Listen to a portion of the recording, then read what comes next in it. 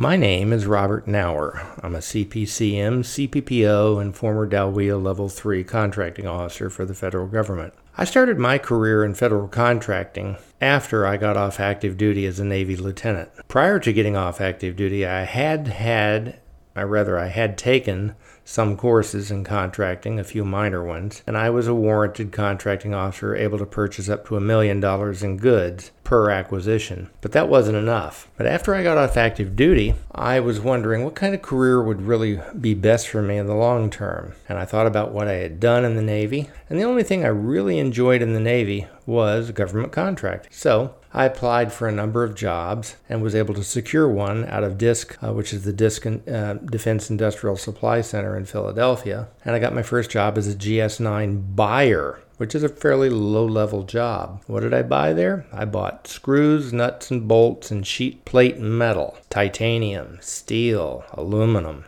you name it, for building ships and airplanes. I was lucky because I got hired by an Army colonel who I later went to work for and with at Lockheed Martin when I was working with the Defense Contract Management Command a number of years later.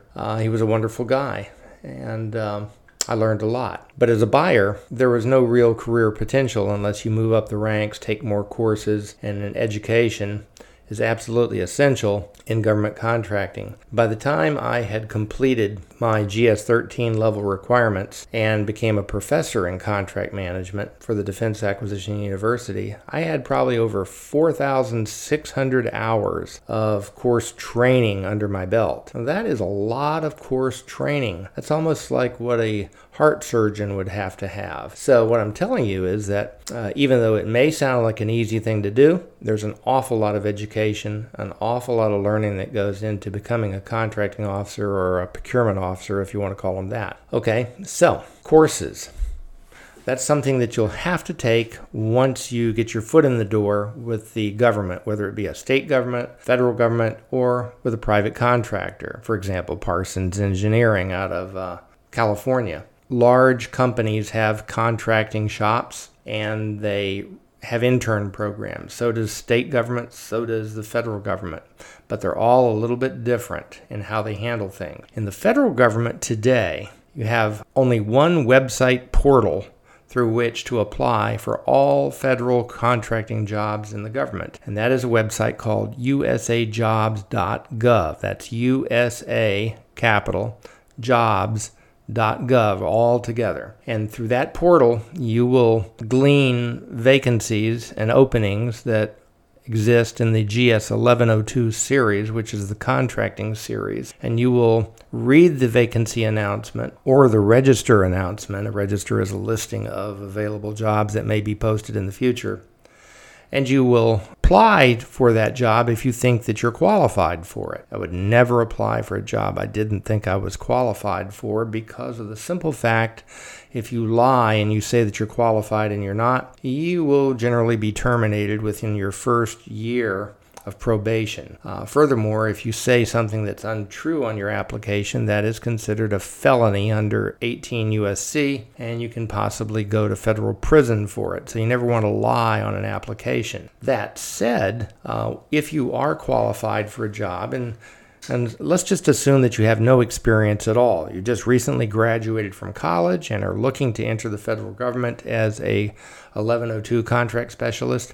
What you would need to look for are trainee positions, internship positions, where you can get your foot in the door with no experience and they will train you. They will send you to school. They will put you through on-the-job training, and each year you will be evaluated. And if you are not successful, you will stay at the same grade you're at until such time as you become successful and meet all the necessary success factors for passing go to the next grade level. State government is a little bit different, and because we have 50 states and 5 territories, they're all different too. So you really have to check with the requirements for each state procurement office. And states are governed by a little bit different profile than the federal government is. The federal government today has the Federal Acquisition Institute for civilians, and the Defense Acquisition University for military personnel and military civilians. And then private industry, such as, like I alluded to earlier, Parsons Engineering, top Fortune 100 engineering companies, they generally have their own internal training programs, and you would need to check with them. But the nice thing about the federal government is it only has one portal, but the bad thing about that is it is only one portal through which to go. And there are so many people applying for federal contracting positions that may or may not be qualified. Being vetted and accepted and then interviewed is a real challenge in this day and age. One of the things I would suggest to anybody who's interested in getting into the federal contracting arena as a career, and it is a great career, would be to contact whoever might be a hiring official at a federal agency that you want to go to. Try to get an appointment to sit down and just talk to them for 30 minutes and see if there's a meeting of the minds, if they have openings, and if they like you. Persuade them that you're the kind of candidate that they would need for their training program. And I actually had a young lady I suggested that to who lived in Manassas, Virginia. I suggested she call on the telephone to the local DCMA commander, which is the Defense Contract Management Agency, find out who the local deputy commander or commander is, and then get an appointment to go sit down and talk to them about their intern training program. She did that. She was in commercial billboard sales at the time, knew nothing about contracting per se, except from the commercial point of view, but she also wanted a more stable career, which a federal contracting career is in fact more stable. So she did that. They liked her. She then was told to put in an application, and then they would look for it, and they did, and she got accepted into their GS 5, 7, 9, 11 program, where she tops out as a GS 11, and then from that point on, as long as she had been successful, she gets to compete for GS 12s and 13s and 14s on up, which is exactly what I did. I was a little bit different. When I got out of the Navy, I crossed over because I did have some previous contracting experience in the Navy, and I came in as a GS 9, still a low-level job, and then I worked my way up to GS 14, and I ended up at the end of my career working for the Secretary of Labor, the Secretary of Transportation, and a couple other federal and DoD agencies. And I had a great time and a lot of fun doing it too. But don't get me wrong, federal contracting is a very stressful environment. You are under constant stress trying to get contracts out, contracts completed, so that work can be performed by the federal governments, whether it's building roads, whether it's implementing new IT software systems and computers, etc.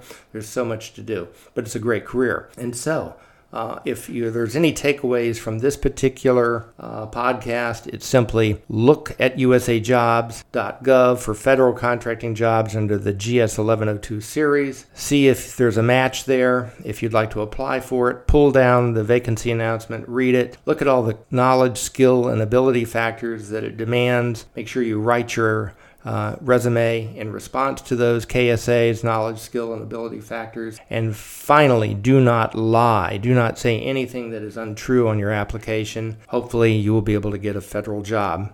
The same thing that I said about the young lady who lived in Manassas that got a job at DCMA and their training program can also apply to private contractors and corporations. It can also apply to state government. I happen to live in Florida, and the state of Florida has a director of procurement, and I actually used to know him, really good guy, and it really comes down to who you know. So if you don't know who are the hiring officials, you're at a disadvantage. So you need to take time to beat down the walls, beat down the doors, make telephone calls, do research, find out who you're going to be interviewing with, who has jobs available, and get off your duff and go talk to them. And then the rest is up to you. Make sure that your resumes that are submitted online are clear, concise, and complete and have no misspellings, and it's fully understood what you're trying to say, especially when you're responding to KSAs. So with that, I am going to end this podcast and let you know that if you have any questions or concerns, you can contact me directly at the Acquisition Institute. That would be acquisitioninstitute@gmail.com. That's acquisitioninstitute@gmail.com. Put your concern, your question that you have, your name, and a phone number. I do not like to type responses to emails unless it's 1 or 2 words. So if you would like a call back, I'm happy to do that, but you must provide me all of your detailed information, what you're looking for, what you're interested in. For example, people who send me something and say, hey, I'd like your help. I'm not going to answer that because you're not specific. Tell me why you need my help, what it is you're looking for, things like that. And your phone number. Tell me what your background is. Tell me if you have a college education. Tell me if you have any previous procurement courses. So with that, I am going to end it now. And the next podcast will be about the types of acquisition courses you could expect to take as a prospective GS 1102 or contracting person in a state organization. Bob out.